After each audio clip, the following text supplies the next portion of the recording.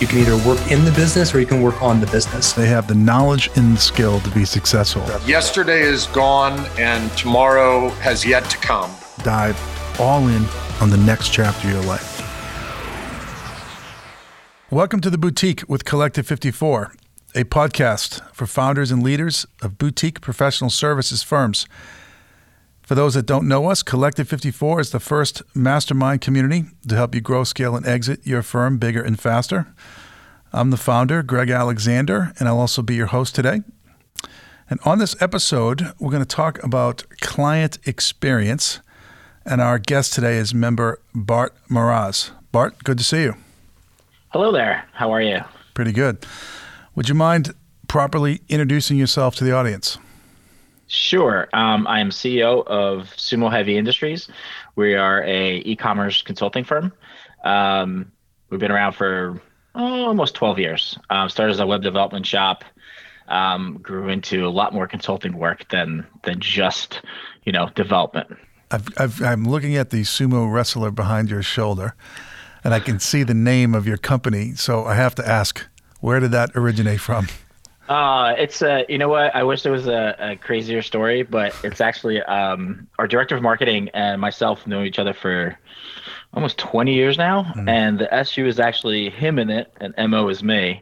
And then we didn't want to have a company name that's like web development or anything like that. Yeah. And then everything in Japan is heavy in industries. And ironically, our little tagline sometimes says surprisingly agile, which sumo wrestlers are. So we build and work on big things, but we're also a really small team and we're surprisingly agile. Very cool. So it kind of fit. Yeah, it does fit. Yeah, excellent. All right, so today we're going to talk about client experience, and I'm going to set this up a little bit. So it's my opinion that when boutiques are trying to scale, they need to get more sophisticated in the client experience and understand the difference between quality and service. And most of our members are true domain experts, as you are, Bart, and they focus entirely sometimes on the quality, meaning I delivered what I said I was going to do. But the experience that the client goes through along the way is equally important, because usually clients are doing this maybe for the first time and they're engaging with you and building a relationship. And there's all kinds of kind of emotional feelings that are happening as we go through the engagement. And clients can become long-term clients if they literally feel good about the relationship. Mm-hmm. And that feel good is in addition to the results that you produce. Sometimes firms don't scale because they just produce great results and they wonder why that they don't have long-standing client relationships. I'll hear things like, Greg, I'm doing a great job and I got fired. Or, hey, I'm clearly the best service provider, but I didn't get hired. And that's because sometimes clients can't tell. They can't recognize your brilliance. And what separates the fast-growing firms from the average firm is this dimension of client experience. So I guess let me start with my first question, Bart, and that is just maybe a broad overview of what your thoughts are regarding client experience, and have you documented it, or how do you think about that with your firm?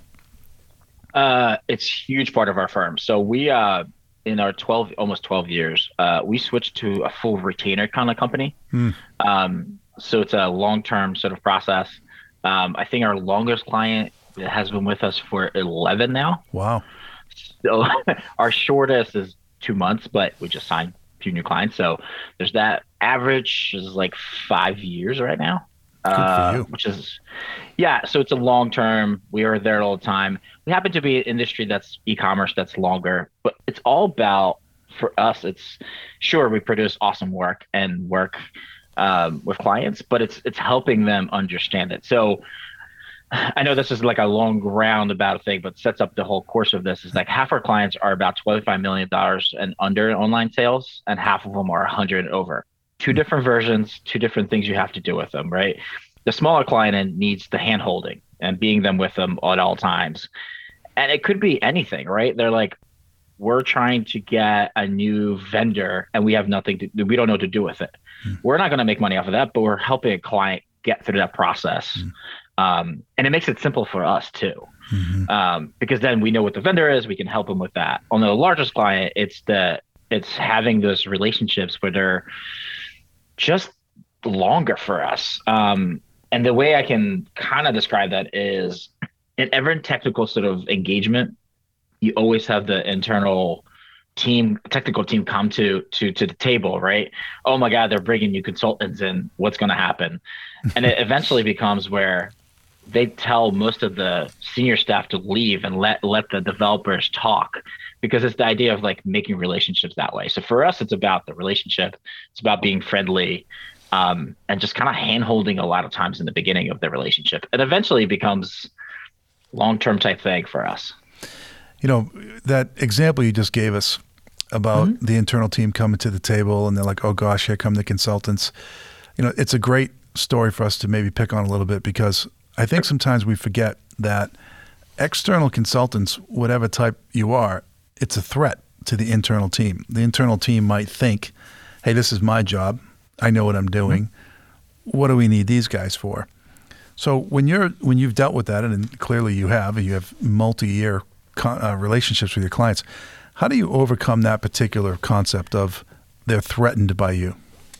I think from we don't say that in that meeting, but for us, it's always been understanding like our job is to walk in the client and make them better than we left them. But that means most of those answers are going to be with the people that have been there forever.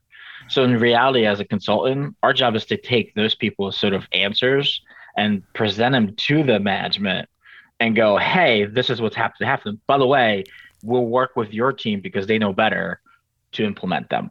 So I that's kind of like a weird way of looking at it, but it gets us on the same page with the people who actually do the work. Yeah. So we're talking about client experience and how emotionally charged client relationships can be. We just discussed one of the emotions, which is threatened. Another one that I run into all the time is clients can be worried. And what I mean that is they could be worried that you're going to make them look bad in the process. So in that example that you just gave us, you're working with the team, you uncover an answer to a problem, you present it up to management.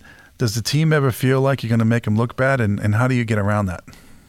I think it's more of they might, but we don't feel that just because we try to make that relationship with that team very solid, and the knowledge between the two. You know, it's a weird way of looking at it, but the teams kind of jive really well within the first few weeks. We go through we call it something. We call our discovery sumo, our weigh-in. It's a longer process, but it's that whole relationship building at the same time while we're actually learning the client's business. So part of that is that, and I think just being in the trenches with people and going, we can help you. That's where it's the trust factor eventually. I think that from many years of doing this, we have this weird knack of being very friendly and making sure those guys are taken care of because we know where sort of that work comes from. Yeah. So this process you just mentioned, the weigh-in, which obviously works very nicely with the name of your firm. Yep. Is this like a formal process to try to overcome some of these trust issues? Yes, it is what we start our relationships with every time, or our projects. Wow. It's a 2-month process. It's very structured. A lot of phone calls, a lot of Zoom calls. Yeah. And it's spread out depends on the client. We work in e-commerce, so for us, it's either looking at what the client needs, what the business looks like, what the tools are, code reviews, those kind of things are very important. It's very structured on purpose. Yeah. It's also very long. It's not your typical discovery. Yeah.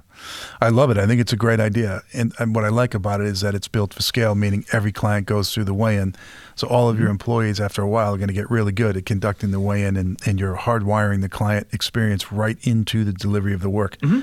And that's probably one of the reasons why your client relationships are so long in tenure. Okay, let's talk about another emotion, which is ignorance. You know, you're clearly an expert, and you go into your clients and they might not know as much as you know about this particular thing. And, you know, they might feel stupid at times. So during the weigh-in process, how do you help them open up and not feel dumb? It's asking those questions and make sure my sort of employees, my staff, all the management understand it's asking questions, right? And no question is wrong.